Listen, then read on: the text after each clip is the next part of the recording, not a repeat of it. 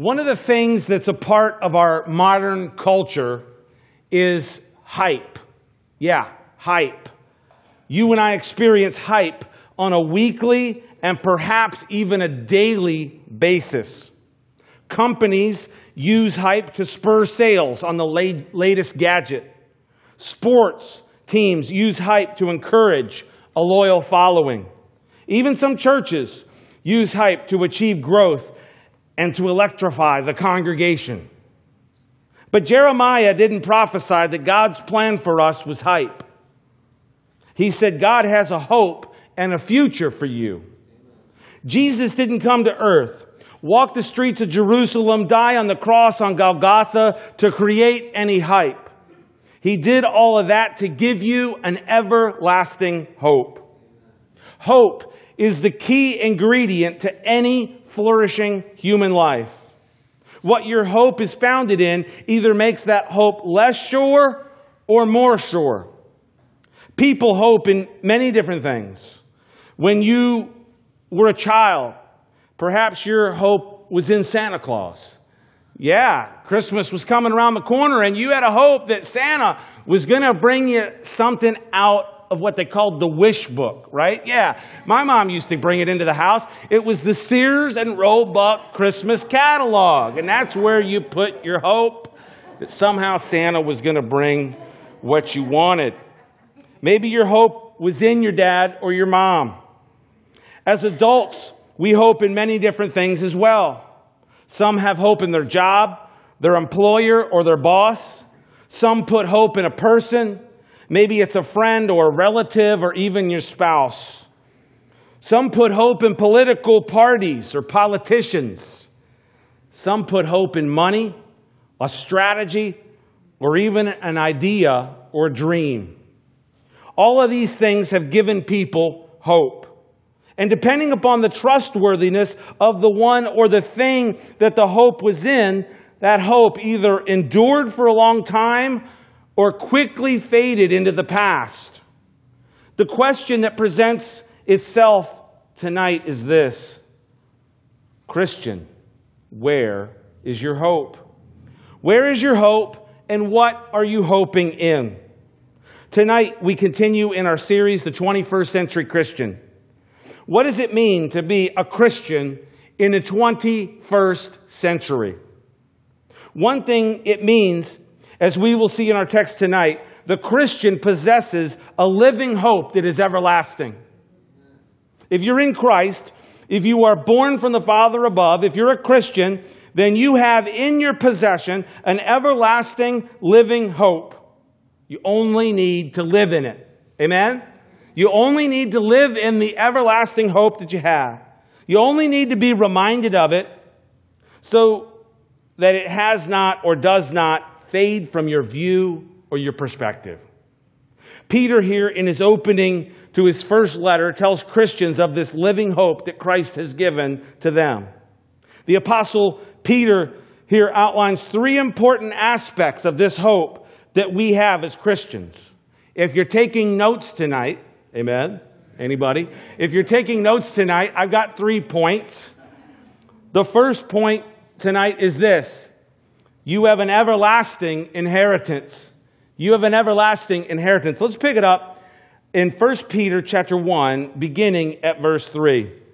It says this: Blessed be the God and Father of our Lord Jesus Christ, who according to his abundant mercy has begotten us again to a living hope through the resurrection of Jesus Christ from the dead, to an inheritance incorruptible and undefiled, and that does not fade away, reserved in heaven for you. Jesus has given us a living hope. It's a living hope. It's an everlasting hope.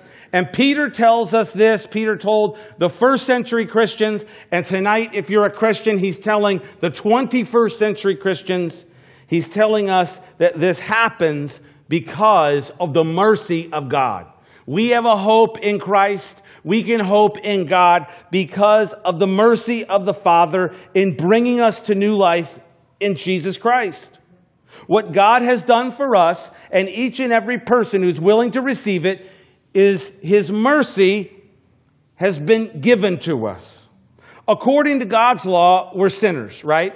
According to God's law, we've fallen short. Paul, in his book, in his letter to the Romans, he spells it all out for us, right? It's crystal clear. Every single person has sinned. We've all fallen short of the glory of God. We transgressed the law of God. But within this same law that we transgressed, God also provided his mercy. Amen? In the very law that we've transgressed, he's also provided for his mercy to be extended to us. How's that? His law stated for Moses to build a box, really. It was called the Ark of the Covenant. In the law, it stated, Moses, you're to build the Ark of the Covenant, and on top of the Ark was a lid that was also a seat. It was a seat, and it was called the mercy seat, and this is where Moses was to meet with God. Of all the things that God said in his law that Moses was to make, and as they were building the tabernacle, there was one thing, one place, one thing that God commanded Moses to build, and he said, yeah, it's there. That's where I want to meet you. Where was it? On the mercy seat. You'll find it in Exodus chapter 25, verse 22. I'll have it up on the screen for you. It says this, and there I will meet with you. And I will speak with you from above the mercy seat, from between the two cherubim, which are on the ark of the testimony.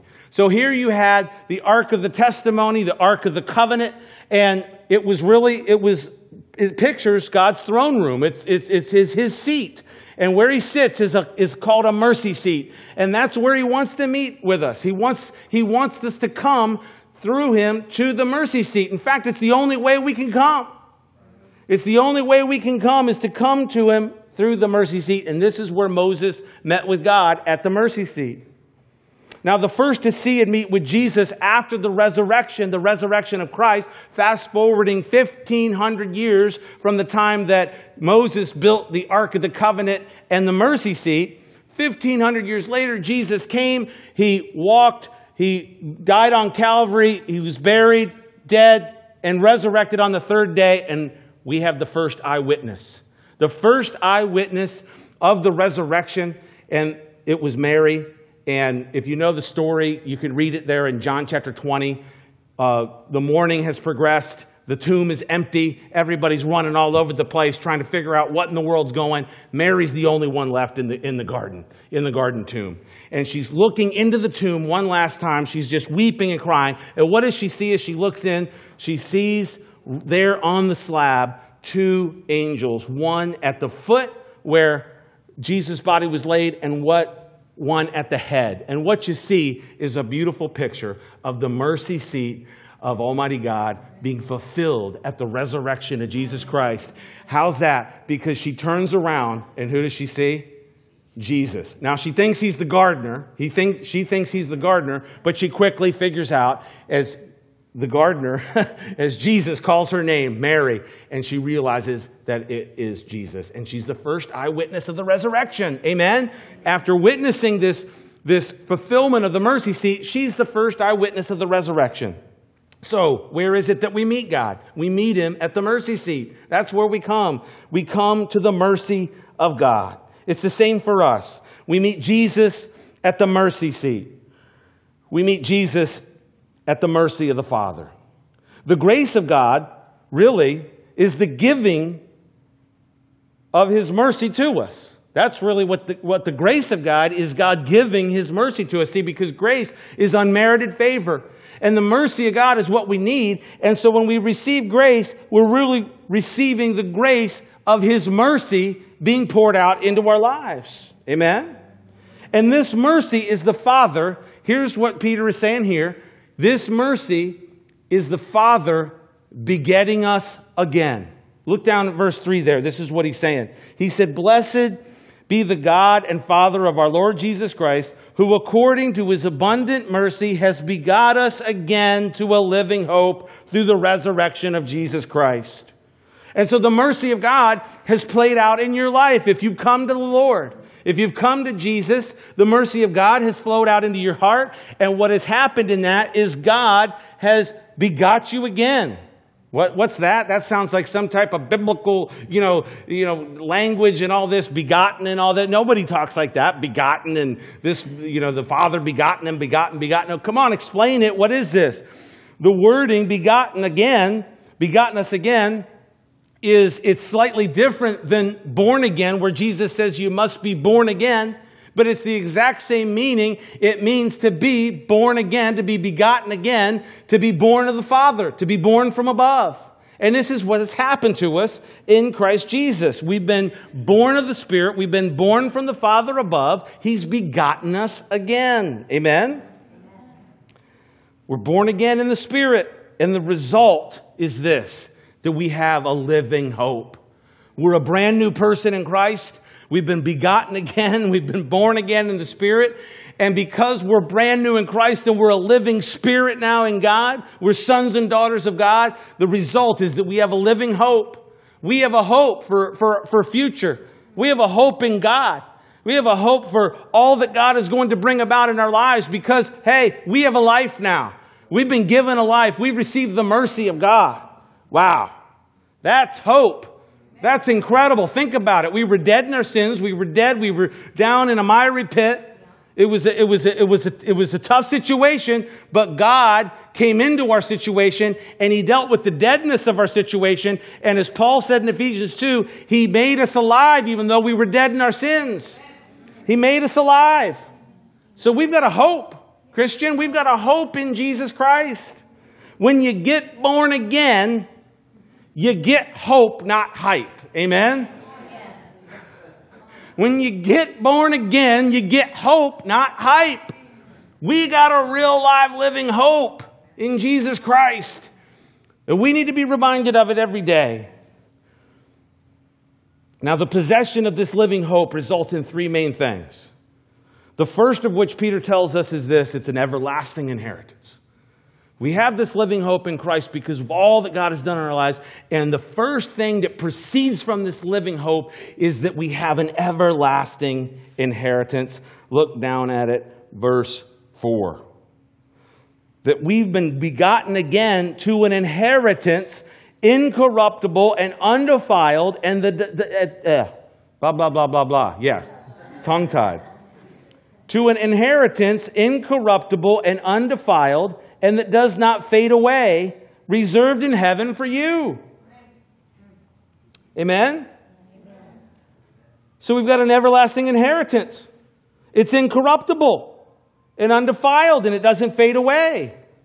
Now, Peter doesn't, you're thinking, okay, we've got an everlasting hope. I want to hear about this.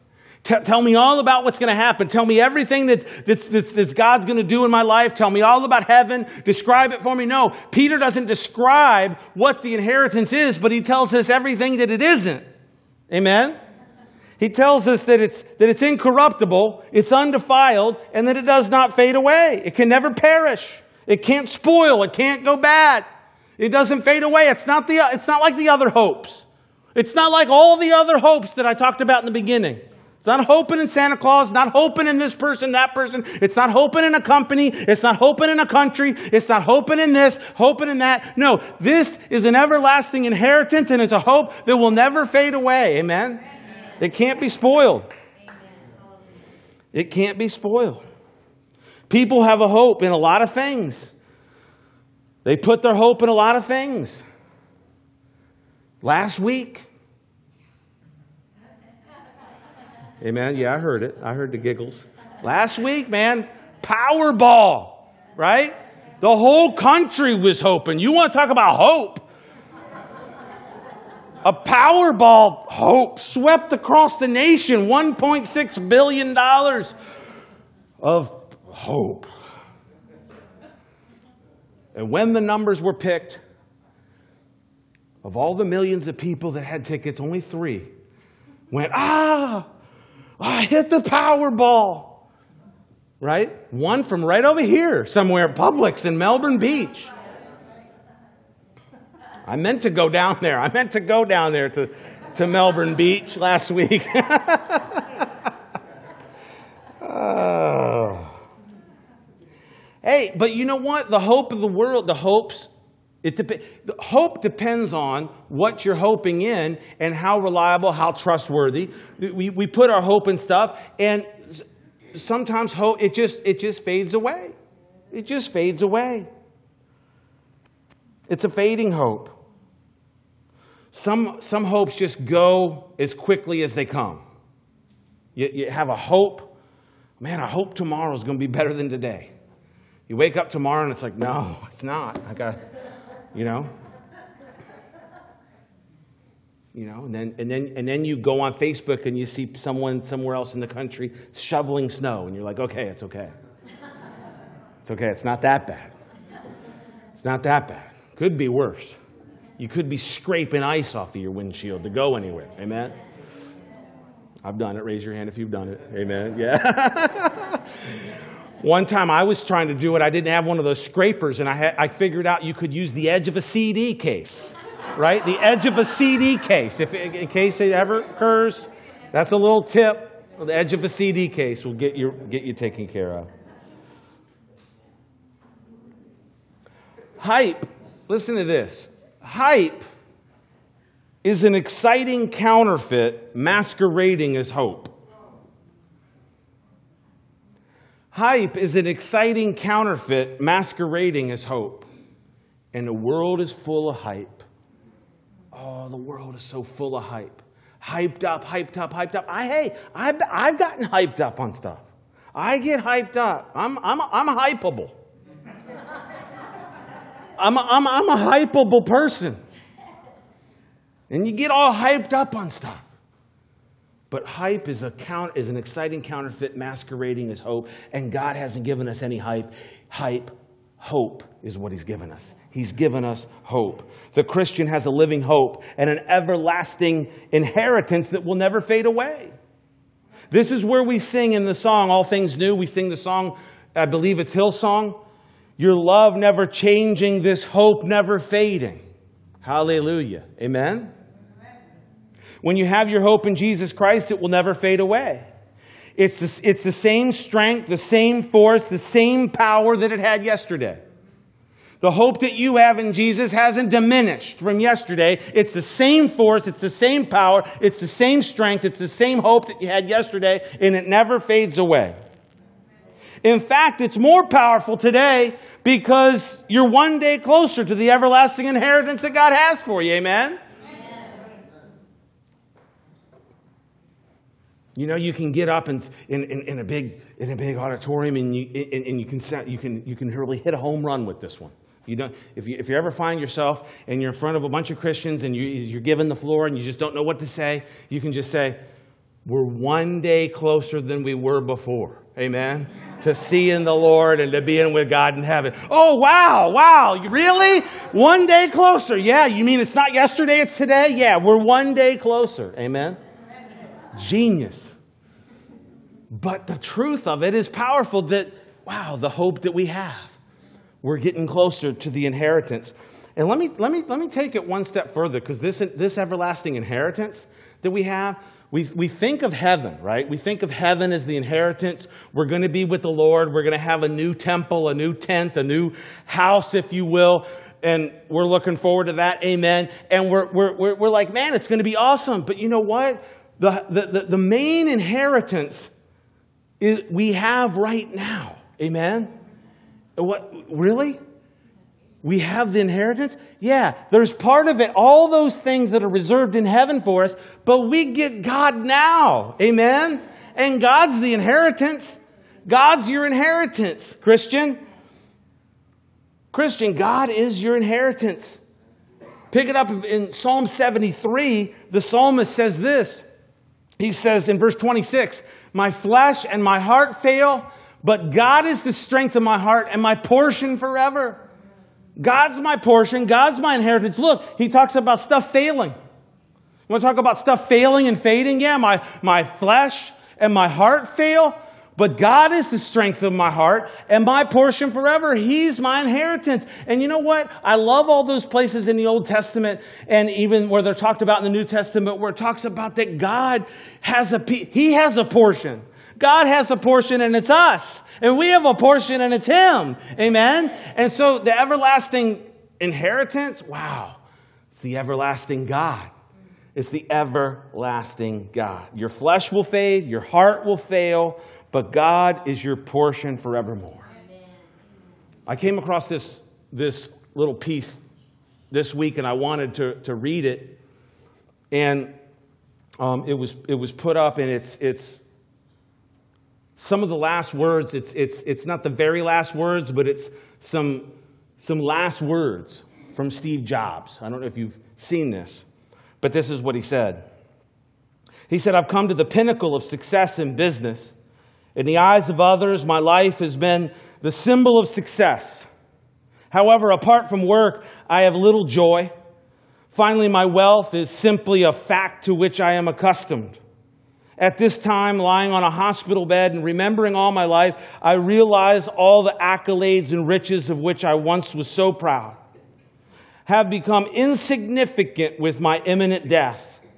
In the dark, when I look at green lights of the equipment for artificial respiration and feel the buzz of their mechanical sounds, I can feel the breath of my approaching death looming over me.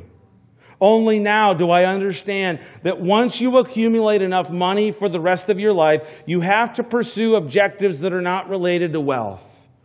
It should be something more important. For example, stories of love, art, dreams of my childhood. No, stop pursuing wealth. It can only make a person into a twisted being just like me. God has made us one way. We can feel the love in the heart of each of us and not illusions built by fame or money. Like I made in my life, I can't take them with me. I can only take with me the memories that were strengthened by love. This is the true wealth that will follow you, will accompany you. He will give you strength and light to go ahead." And he goes on and on and on. And I just wanted to read those words because here was a man who was just, in our culture, I mean, how many have an Apple product in your hand right now, okay? That was his dream. And here on his deathbed, there was nothing that wealth or anything could do for him.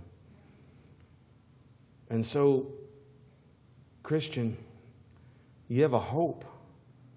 You have a living hope, and you have an everlasting inheritance. And we need to be reminded of that. Number 2, if you're keeping track and taking notes, my second point is this: you're kept by God's power. Let's pick it up, verse 5. It says this: "Who are kept by the power of God through faith for salvation, ready to be revealed in the last time. In this you greatly rejoice, though now for a little while, if need be, you have been grieved in various trials, that the genuineness of your faith, being much more precious than gold that perishes, though it is tested by fire, may be found to praise, honor, and glory at the revelation of Jesus Christ." The Christian's hope is sure because he is kept by God's power. First, your hope produces an inheritance, an everlasting inheritance. Second, you're kept by God's power. You're kept by God's power.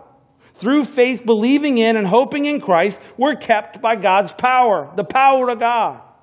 Now, this word here for kept is a great word. It's a great word in the Greek, and it's a word that it means this. It means to guard, to protect by a military guard. It's to put out a military garrison, either to prevent hostile invasion or to keep the inhabitants of a besieged city from flight. This is the word that Peter used to tell you that you're kept by the power of God. We're kept by God's power. We're guarded. He set a garrison, a guard, to keep you by his power. Yeah, the word there is dunamis. It's the word that describes the power of God. It's actually where we get our word for, in the English language, is dynamite. We talk about dynamite and the power that it portrays, but the power of God to keep you. You're kept by God's power. The power that made the world. God's power that holds the elements together. And that power is keeping you right now, Christian. Now, Peter goes on here, and he tells these first century Christians that they may be grieved by various trials. You're kept by God's power, but you may be grieved by various trials. Trials will come into the life of the Christian.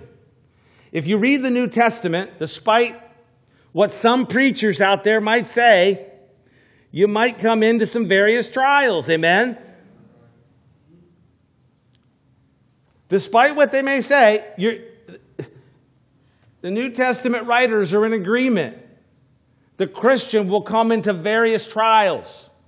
James, Peter, Paul, he tells us all about his trials. Amen? So the Christian will come into various trials. And it was the same for the first century Christian, same for the 21st century Christian. The trials will come into the life of the Christian. Now, the trial is going to do two things in the life of the Christian. First, the trial is going to train you. The trials that come into your life train you.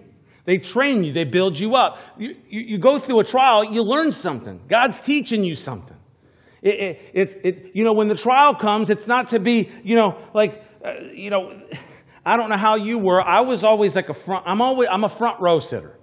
I'm a front row sitter. I try, if I can, I try to make it to the front row, and that's where I sat in school. Because I knew that if I sat in the back of the room, man, it's real easy to just kind of get distracted in the back of the room and just fade away into nothing. And if you want to do well, I think you got to pay attention. And for some of us, we need to sit in the front row so that we can, the teacher we're close enough that we can be spit on. Yes. Amen. And so we'll get it. We'll get it. And so when you're going through trials, Christian, the trial is there to train you. You read all about that. I don't have time to cover that, but that's a whole lesson there in Hebrews chapter 12. Secondly, the trial will tell you. First, the trial will train you. Secondly, the trial will tell you. The trial will tell you what or whom your hope is in. It will tell you about your faith. Your trial is telling. Your trial is telling. Your trial is telling you something about your faith and your hope. Don't be concerned that you're in a trial. Some Christians feel that they should never be in a trial, that the Christian should never be grieved. My goodness, where do they get this? They must not be reading the same Bible that I'm reading. They must not be reading the same. They must be not reading the same Jesus that I'm reading. They're not reading the same Paul that I'm reading. They're not reading the same James that I'm reading. They're not reading the same Peter that I'm reading. The Christian is going to go through trials, and there's going to be times that we're going to be grieved. So don't be concerned that the trial is there. Don't be concerned even that you're grieved. But look what the trial is telling you about your hope and your faith, because your trial is telling. How strong is your faith? How genuine is your faith? The trial proves our faith. The word for genuineness there, look at that verse 7, that the genuineness of your faith, being much more precious than gold that perishes, though it be tested by fire, it may be found to praise, honor, and glory at the revelation of Jesus Christ. The word for genuineness there means proving. That the proving of your faith, that the genuineness of your faith, that the proving of your faith, that by which something is tried or proved or a test. The Christian faith is, Peter says here, it's more precious than gold. It's more precious than gold. Now, gold is pretty precious. In our culture, and all the way back to the very beginning of human history, gold has been precious. In fact, if you go all the way back to Genesis chapter 2, God took time out and telling us all about the creation and Eden and Adam and Eve and all this and 4 rivers coming out of Eden. He took time out to tell us where the gold was. Look at there, chapter 2 of Genesis. Yeah, the river Pishon that skirts the land of Havilah, where the gold is. Interesting. All the way back to the beginning. And all the way forward to the end of the book, gold has a significance. There is a preciousness of gold. I got a picture of gold here. Gold bars, right? Look at that. Gold is still precious right up until this very moment. I checked it this afternoon for the study. It's going for $1,088 an ounce. $1,088 an ounce. Now that's down a little bit from the high, but that's still a lot. $1,088. So if you had a pound of gold, it'd be worth $17,408. A pound of gold. Now when I was thinking about that, I'm thinking, okay, $17,000 for a pound of gold. I want to know, and here's how my mind works. I immediately went to I want to know how much gold was in Solomon's temple, the first temple that they built in Israel. So I looked it up. And I've actually researched this out in the Bible before, but for tonight, you don't have to research it. I got the information right here. Amen. Amen. Praise the Lord. Praise the Lord. The first temple built in Israel, Solomon's temple, was made with 100,000 talents of gold. And a talent was about 75 pounds. So Israel's first temple was made with 8,100,000 pounds of gold. In today's value, that would be just under $9 billion. Can you think of a building? I mean, we think of a building. I mean, your news feed comes up and it's like, such and such an apartment in London sold for like $24 million. And then they show it and it's like a broom closet, Some broom closet in London sold for like $24 million. How about $9 billion? That's like 5 Powerballs, right? Or 6 or 7. Yeah, if you divided up the Powerball, everyone didn't get $4 million. Amen? I don't know who did this. I don't know who can add or subtract or divide or multiply. But $9 billion. So Christian, your faith is more precious than gold. As much as gold has been so precious throughout the history of the world, there's something more precious in this world than all of that, and it's the faith of a Christian.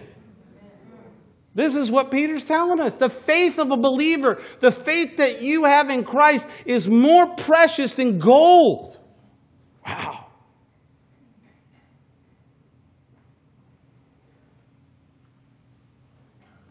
Now this precious faith is tested.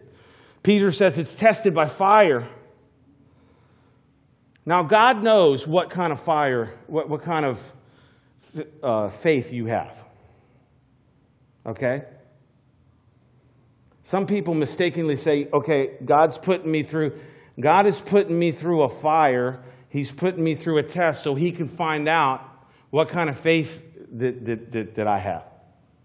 Ding, ding, ding, ding, ding. No. Okay, no, that's not it. God knows how much faith you have. Okay? You don't take the IQ test so that you can go, hey, God, guess what? I got 140 on the IQ test. I'm pretty smart down here, right? No, you don't tell God. You don't tell God how smart for you. The test tells you. The test tells you what you've got. God knows already what you've got. God already knows. He's all-knowing. He's omniscient. He's the Alpha and the Omega, the first, the last, the beginning, and the end.